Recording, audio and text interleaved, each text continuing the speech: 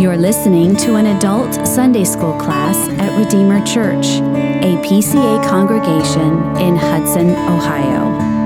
For more information, visit us at redeemerohio.org. Okay, we're looking at the Lord's Prayer. Does somebody need a catechism? Is that no? We're looking at the Lord's Prayer, and we've gone through the preface and the first two petitions, and we're looking at the third today. So the question is, what do we pray for in the third petition? And you'll know this because you know the Lord's Prayer. But in the third petition, which is, "Thy will be done in earth as it is in heaven," we pray that God, by His grace, would make us able and willing to know, obey, and submit to His will in all things, as the angels do in heaven. So it's fairly comprehensive, and there are several things to consider. We do need to consider what it means when it says God's will, and that is typically understood twofold. It's what theologians call His decretive will and His preceptive will, or as I was taught, the prescriptive will. Either one of those are fine. Precept from precept, his revealed precepts, or prescriptive, His prescriptions. So we consider God's will in this twofold way, decretive and preceptive. His decretive will has to do with His sovereign decrees that were made before the foundation of the world. We've looked at that in an earlier question, near the beginning of the Catechism. What are the decrees of God? The wise, free, and holy acts of the counsel of His will, whereby from all eternity He has, for His own glory, unchangeably foreordained whatsoever comes to pass in time. So that's His decree.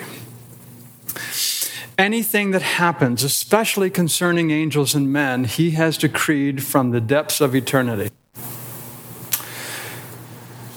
It's often described as His will of providence, and the reason for that is because He brings it about in the course of His providence. You remember another question earlier on, how does He execute His decrees? Well, He executes them in the works of creation and providence.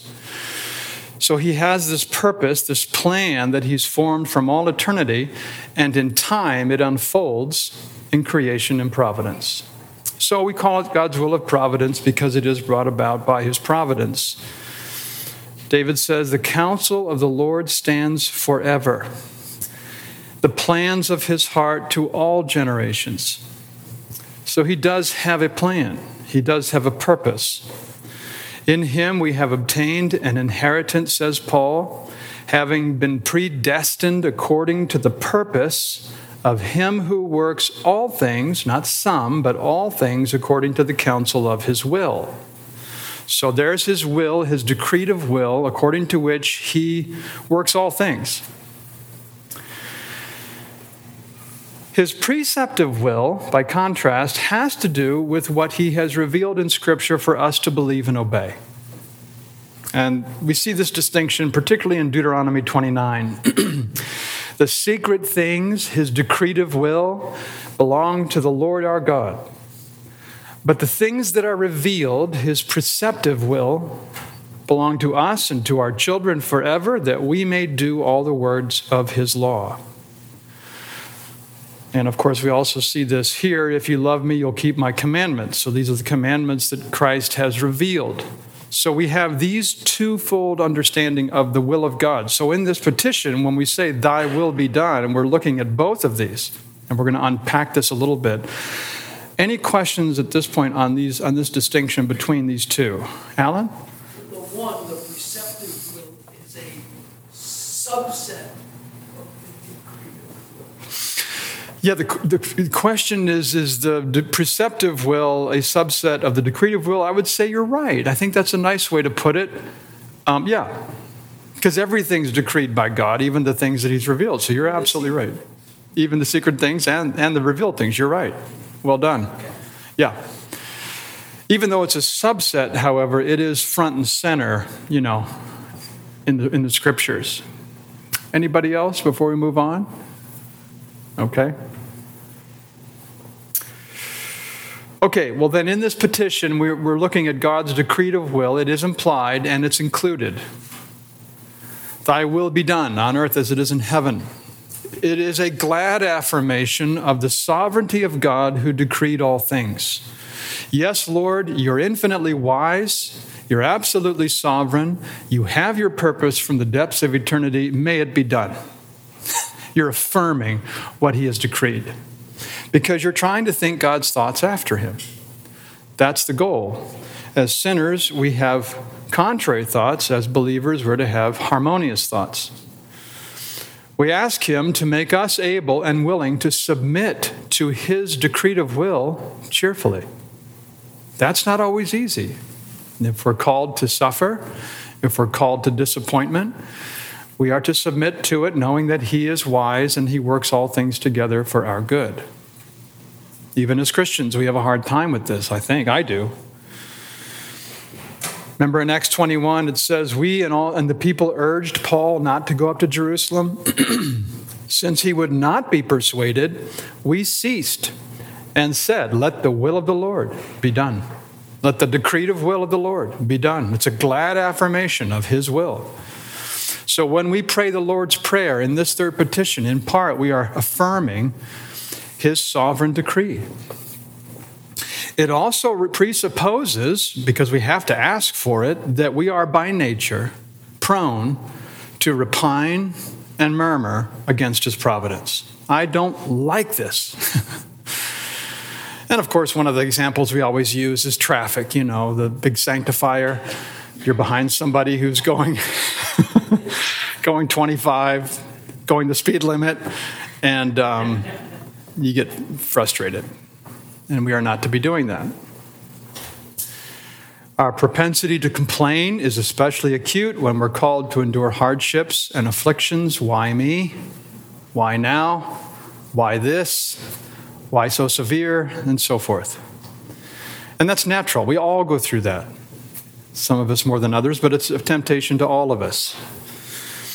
All the people of Israel grumbled against Moses and Aaron. The whole congregation said to them, would that we had died in the land of Egypt, or would that we had died in this wilderness. He delivered them from Egyptian bondage, and they're wanting to go back. It's just this propensity to complain. And all of us struggle with it. Some who never think to thank God for good weather will curse him if a storm causes injury or loss. Isn't that true? Oftentimes we wrongly suppose that God owes us happiness, prosperity, good health, other temporal blessings. He doesn't owe us a thing. As we'll see in the fourth petition, we have forfeited our right to all the outward blessings of this life. We don't deserve anything. So if we get a ray of sunshine, that is a gift from heaven. In this petition, therefore, we're asking implicitly that God give us true contentment with his decrees and his providences, whatever he sends. And I think Paul is a perfect example. Notice what he said. When he was converted, it was not easy for him to accept God's decrees and providences, but he learned how to deal with prosperity and adversity, right, over time. Even the Apostle Paul. So we learn to deal with God's providences and his decrees. He's teaching us how to submit cheerfully. He's answering the petition. It doesn't happen all at once. We are enabled to patiently endure suffering, disappointment, hardship, bereavement, so forth. And this is one of the greatest testimonies to the grace and the glory of Jesus Christ in this world, the way that Christians die. Right? We die well. That's a great testimony. Our prayer implies that he's infinitely wise, that he is unlimited in his power, and we are possessed of a godly resignation to his will. That's not just some stoic belief in an aloof God. It is a godly resignation. Thy will be done. Not my will, but your will. And that was the example of Jesus. So any questions on this particular part? Laura? Is this just individual individual, or is this what's transpiring around us as well? Yeah, the question, is it individual or is it public? I think it's both, that we submit cheerfully to God's providence for me individually, and we submit to God's providence for us corporately. Our country is experiencing some very difficult problems, right? Well, it's easy for us to repine and murmur against his providence in that. Lord, I don't like what's going on. We don't have to like it. We don't have to agree with it. We don't have to support it. But we do have to respect our leaders as appointed by God and do what we can as citizens to bring about good and submit to his providence, you know? We have to cheerfully submit to his providence, whatever he brings. That is the responsibility of a Christian. Things that are out of our control, you know. Did you want to follow up? I can see the brain working. I hear it. I guess my question is, then why are we here if God, as you mentioned, with our country, God clearly has said that there are things that people are proposing that are against his will, against his law. Right. Are we not put here also to contend for his righteousness? Absolutely. Yeah, the question is, God has put us here to contend for righteousness, especially when things are being promoted that are unrighteous. Absolutely. According to our place and calling. So I don't go down to the White House and tell them to do what I want them to do. In my place and calling, I'm allowed to vote. I can express my opinion. I can publish my opinion, and so forth. But we are to be law-abiding citizens doing all we can for the sake of righteousness. Pete? I've also heard of God's permissive will, God's effective will. Is that different than The God's permissive will and God's effective will. I'm not a fan of that language because I understand what you're saying, permissive, but it almost sounds as if God's kind of stepping back and just allowing things to happen rather than he is intimately involved in every detail. So I prefer the decretive, this is what he's decreed, like it or not. I know the confession uses the language of permissing, so it's not wrong. Permitting the angels to fall into sin and damnation, that kind of thing. But again, I don't particularly like it that much because it does indicate, at least to me, that he's not actively involved. Laura or Jim? So, Jeremiah spoke against the people of Judea and Israel, told them what God's will was. Is there not some forum to us now, other than just an individual, to tell communities, government, whatever, that what they're doing is going to lead down this path of the line? Absolutely. The question is there not a forum like Jeremiah to speak publicly to the powers that be? Well, one is the pulpit. The pulpits need to be proclaiming the truth of God's word. Two, for example, this past General Assembly, the PCA sent letters, I think, to many government officials condemning this practice of transgender surgery for children. We thought it was such an event of extraordinary importance that we wanted to speak, so we did. Yeah, so that kind of thing does happen. Yeah, absolutely. Ruth Ann? I think sometimes regarding something in our society, in my mind, keeping the words being an activist and being an active separate. So if I'm an activist for something, that becomes my consuming passion. And maybe reforming the government or trying to affect some change. Versus my consuming passion should always be Christ, but I should be active in pursuing the things like he is mentioning. Yeah, I think she's making the distinction between being an activist and active. I think that can be very helpful depending on how you define activist and active. But yeah, I think that's helpful, that we should be active with the kingdom of Christ preeminent. but not just be an activist for some specific side cause. Yeah, that's helpful. Julia? I think for me, godly resignation is naturally difficult for my personality, and also just it's hard for all of us. But what keeps me grounded in understanding this is that Christ did it himself. Right. He's not asking me to do anything that he didn't do himself. Good point. Where he himself is our example in submitting to the will of the Father. Very good. And invites us along in that, in friendship and intimacy in the suffering. Yeah. And that's, over the years, I've really wrestled with this. Like, God's will, this is very hard. Suffering is hard. That's what keeps me coming back. Because Jesus took all of that suffering that we have on himself. Yeah. And is our example in the suffering. That's right. He's defending us as a brother.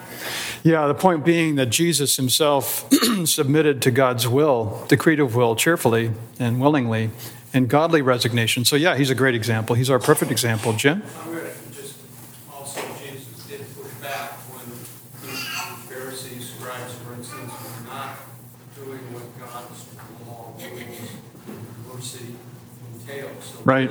there is a part of Christ that also pushed back. Right. Just didn't suffer and absorb it all. Yeah, no, Christ did push back on the leadership. Don't forget now, he was a prophet. So everything prophets in Christ did, we have to understand where our place and calling fits in there. But yeah, you're right, exactly. Jesus did push back and challenge the officials when they were being unrighteous. So yeah, it's a good example. Oh, I'm sorry, Melissa? I was just thinking there's this negative connotation to resignation. But Jesus said that he wants our joy to be full. He said that his food was to do the will of his Father. Right. And I think when God truly works that resignation in us, it's not a negative thing. He wants us to actually have joy in that. And I think that's, well, I don't want to say it's a gift. We're supposed to rejoice. It is a gift. But the resignation isn't a negative thing. Right. It's supposed to produce true joy. Yeah, resignation is not a negative thing. It does bring joy, because if we're able to submit to God's will like this, trusting in his wisdom and his fatherly goodness, that is joyful. My joy is not dependent upon outward circumstances. I can endure whatever. I can be thrown in a dungeon after being lacerated on my back and sing hymns at midnight. So that's truly an answer to this prayer. Okay, well then contentment is one of those rare jewels in the treasure of salvation. Thomas Watson said, a contented Christian does not take his cross. There were some in the early centuries who wanted to be martyrs, so they intentionally put themselves in a position where they'd be killed. They took their cross. A contented Christian does not take his cross, but is willing to take that which God chooses, and is content with the kind and the duration of the cross. He will wait for God's providence to remove it, but never force the door to escape from it. Doing anything, sacrificing everything just to get out from underneath the cross. That's not the contentment of a Christian. So this petition has to do with gratitude for even the smallest of blessings, a ray of sunshine, and patience under the smallest crosses, 25 miles an hour on Hudson Aurora Road. Right? I shouldn't call that a cross. That's obeying the law. But for me, yeah. I don't agree with them 25 miles an hour, but I have to obey. It's the humble spirit that is content, so our prayer implies the cultivation of a true Christ-like humility, as it's already been said. This is Christ-like. He is our paradigm. And it's infused by the Spirit. It is a gift. It's not natural. It's a flower that doesn't grow by nature in a poisoned piece of land. It's a fruit that Christ gives through his Spirit, and it grows up only from the root of the new birth. This is not something you'll find in a non-believer. I don't care how refined and polite he or she might seem. The non-believer can't do anything that is good, and the unbeliever has no fruit of the Spirit. There is no true contentment. The wicked are like the restless sea. There's no peace. Doesn't matter who they are. But godliness with contentment is great gain. It's something, as we said earlier, that lies within the heart. It's not dependent or sustained by things that are from without.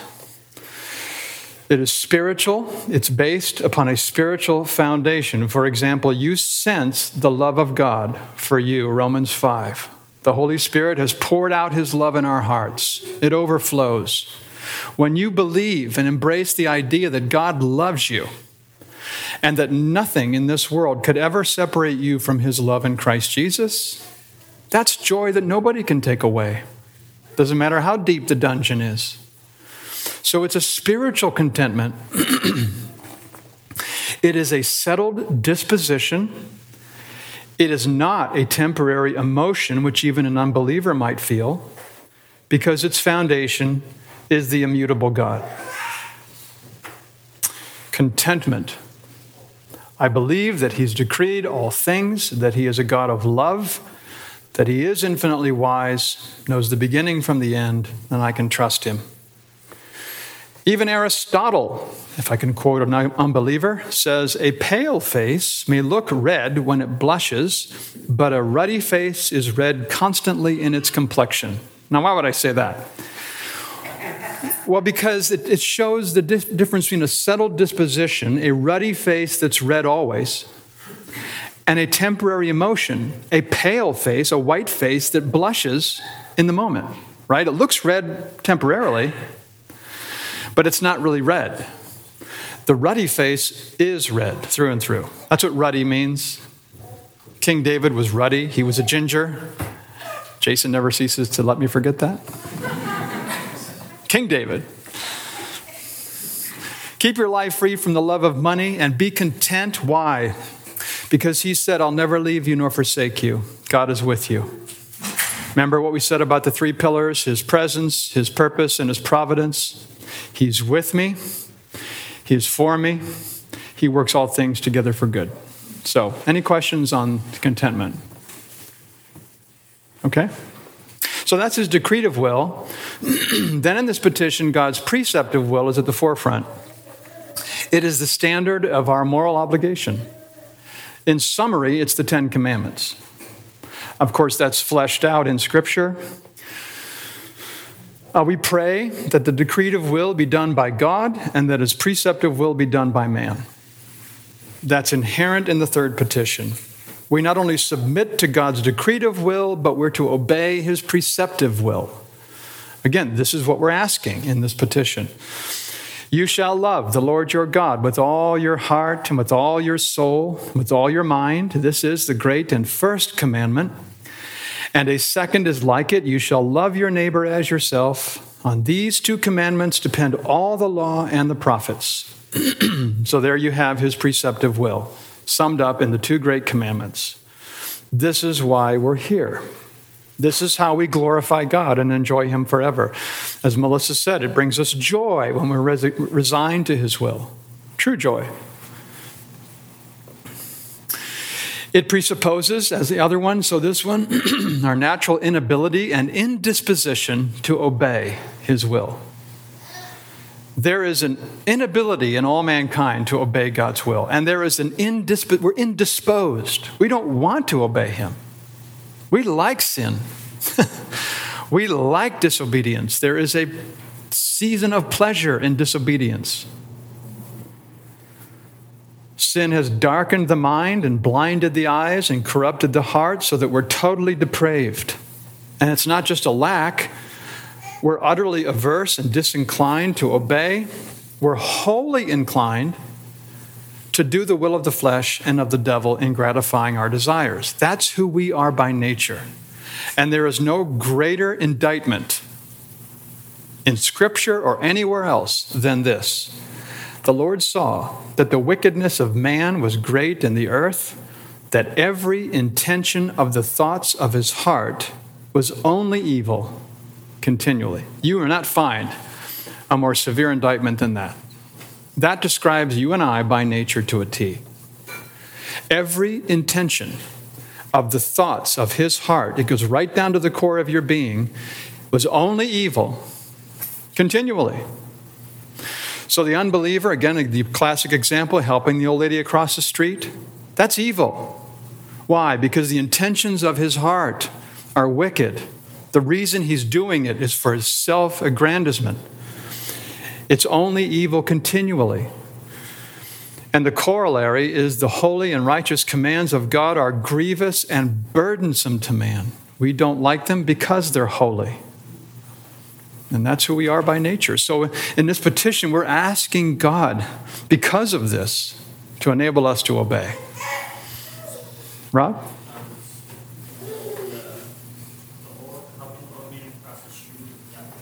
The old lady?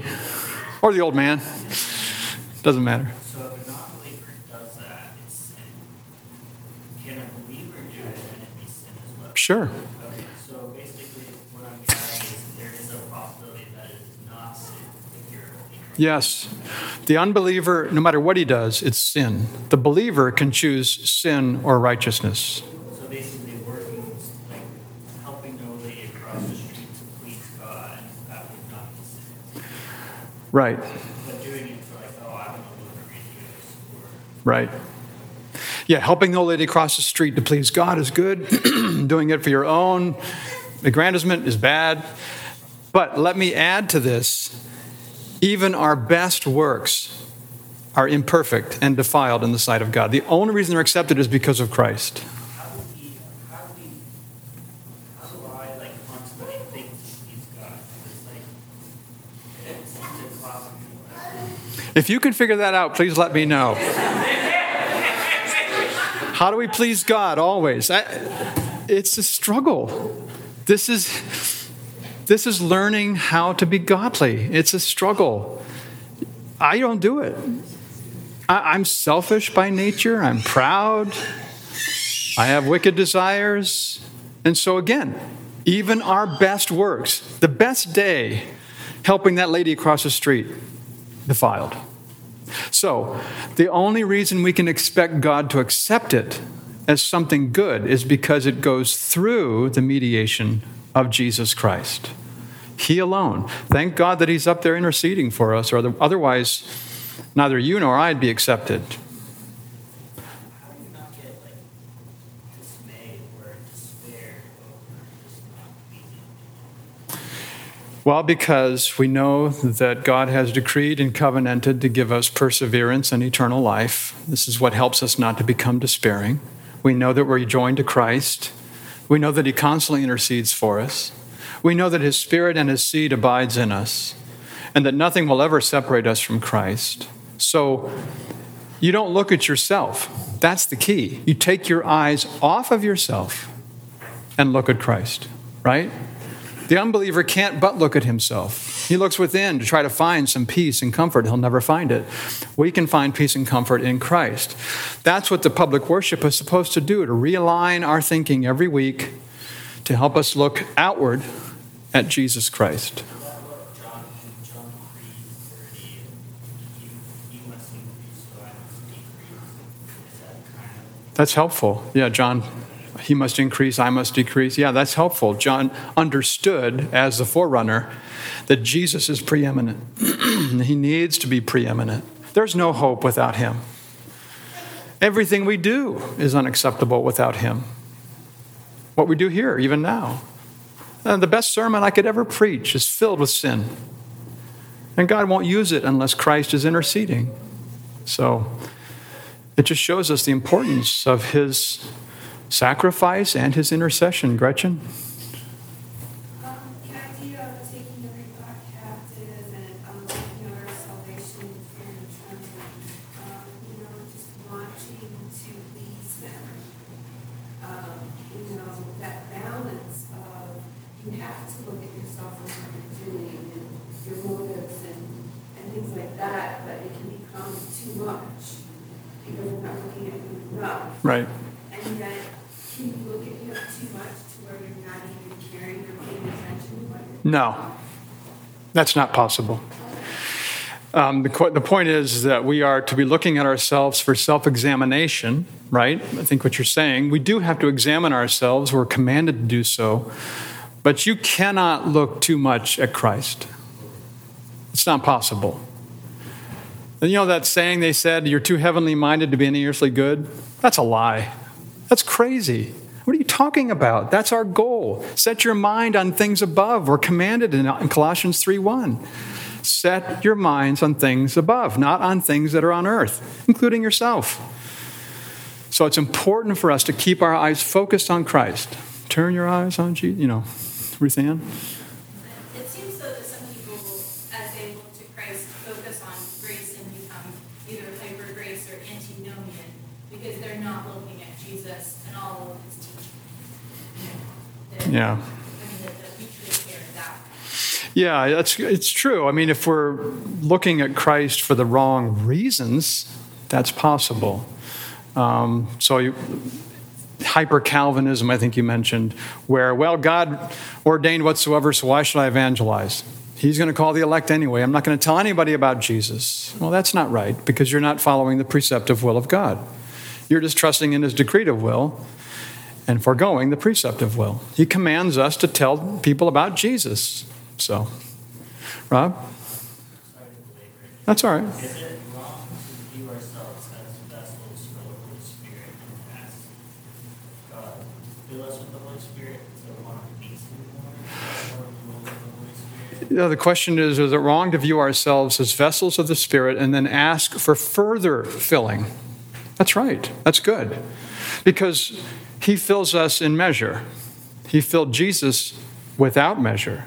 But he fills us in measure as we're capable of enduring it. So he fills us and we ask for more filling.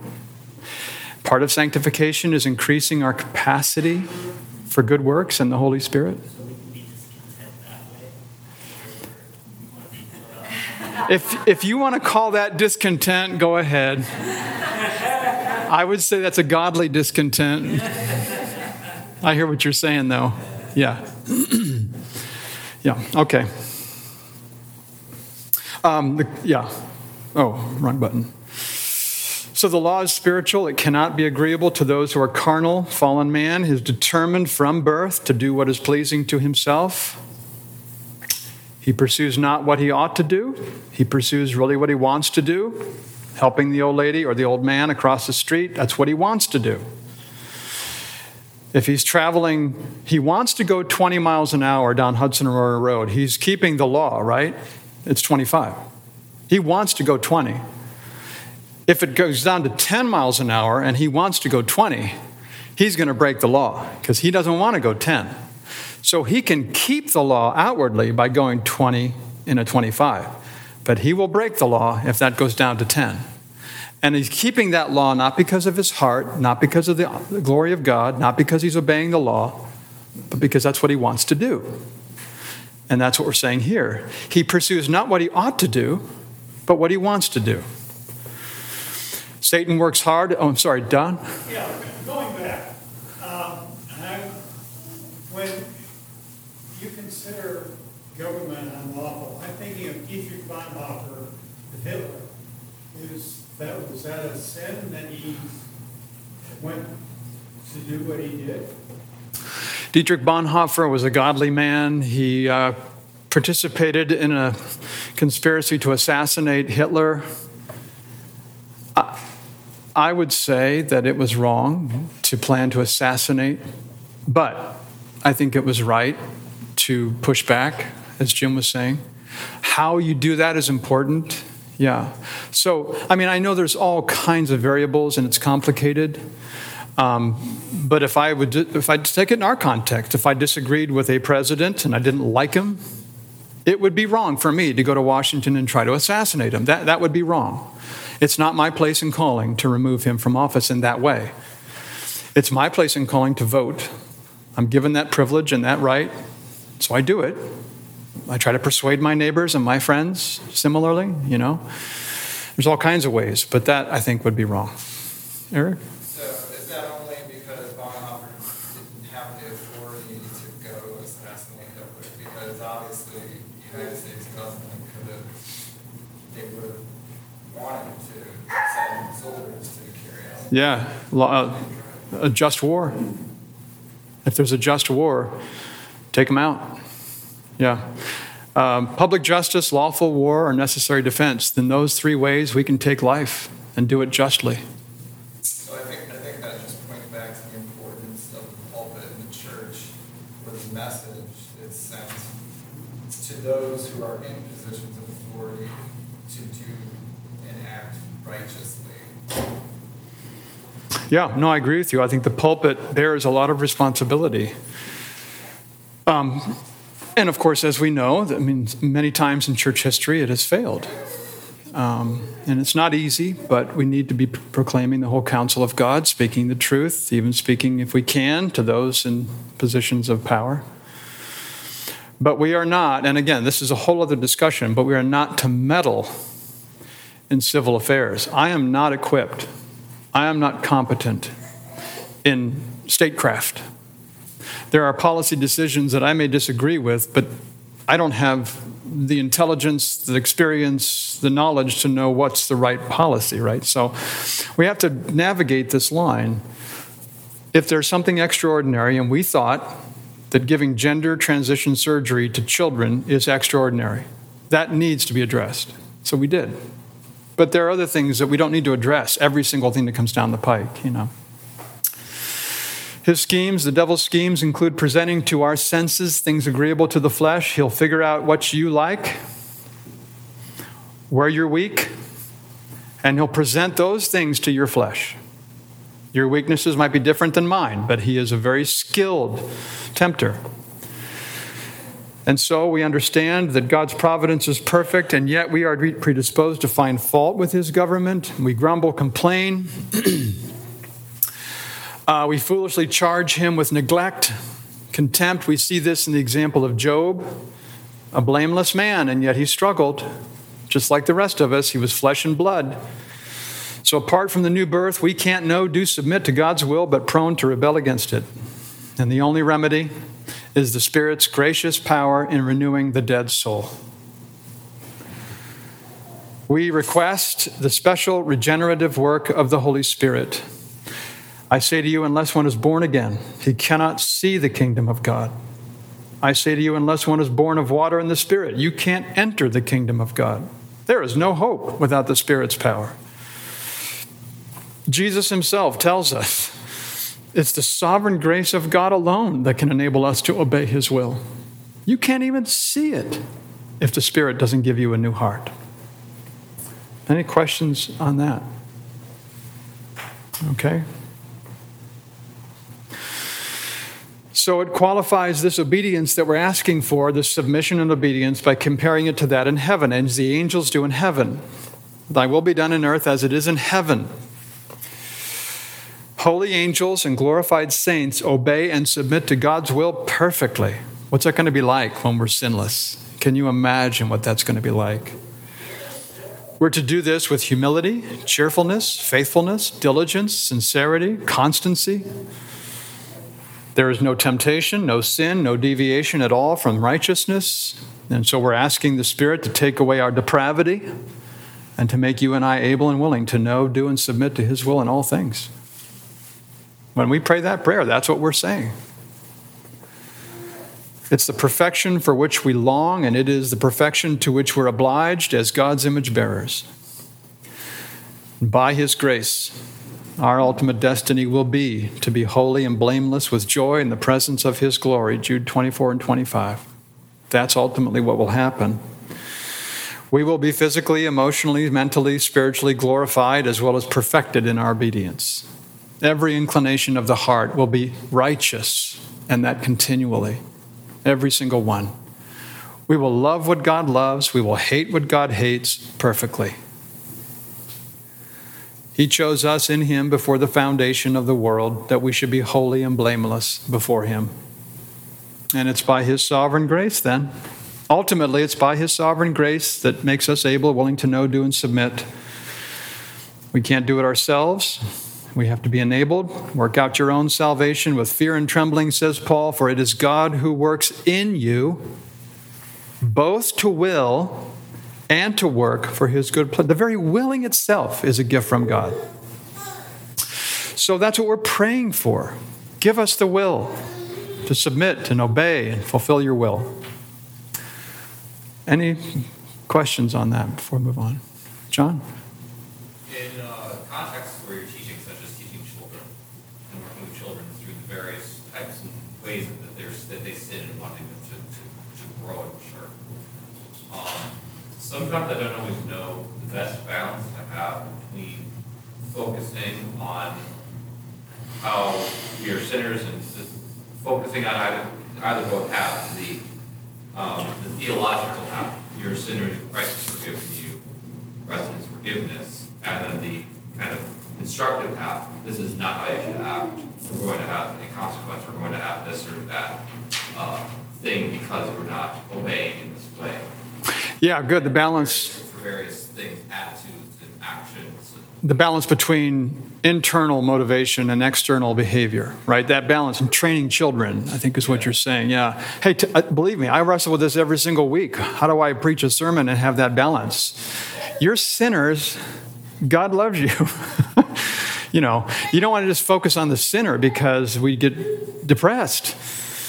And you don't want to focus just upon God's grace because then it becomes cheap. So it's a hard balance to maintain. I'm with you. It's not easy. It's not easy, especially with children. But we do want to train their behavior. We cannot change their hearts, but we can train their behavior. And we can inform their conscience. You're a sinner. You're a lawbreaker. You are that by nature. You need Christ. Now let's work on your behavior. You know, He's brought you out of the land of Egypt, out of the house of bondage. Therefore, obey His law. So it's a hard thing, John. It's a great question. It's really hard. It makes the job of parents especially difficult. Okay, we have time. So, kind of a summary. May God's laws be obeyed. May His dominion cheerfully embraced. That's what we're praying for. By this means, may sin be prevented and human depravity restrained. He is our maker and judge. He's glorified by the obedience of His creatures. It is the highest insult and affront to His majesty if we disobey. If I see in the grocery store a mother and her child, and the child's mother gives a command, and the child thumbs his nose at his mother and doesn't even try to obey, that is an affront and an insult to her office of motherhood. You and I both see that. We understand it. It's the same with us and God. One further implication is that God's revealed will must be made known. If we're going to obey His revealed will, we must know it. He's published it in Scripture. He's made it available. We're commanded to search the Scriptures, to examine the Scriptures daily. It's got to be translated into vulgar languages. That's the language of the confession. Vulgar simply meaning it's not the Hebrew. This is the work that John is involved in, and it's a great work, translating the Scriptures into all the world's languages. And to know, to believe, and to obey God's revealed will, there must be the inward work of the Spirit. We have the external Scriptures. We have the internal work of the Spirit. It's by His illumination that we fully understand. That's how we're brought to see the glory and the excellence and the goodness and the beauty of truth. You cannot see a beautiful thing if it's not the Spirit illuminating the truth. It's not beautiful to the unbeliever. Maybe interesting, maybe a bestseller, but it's not beautiful. We'll never embrace our obligation to yield unless God does this. So Paul prays that the eyes of our hearts will be enlightened, that we may know what is the hope of our calling. Any questions? Final comments? Dick? I'm thinking about developing a wrist bracelet that says what Jesus did. WWJD? Okay. Hey, a great idea, you know. I think somebody beat you to the punch on that one. Well, I know that Ray has an announcement real quick, and then we'll close in prayer.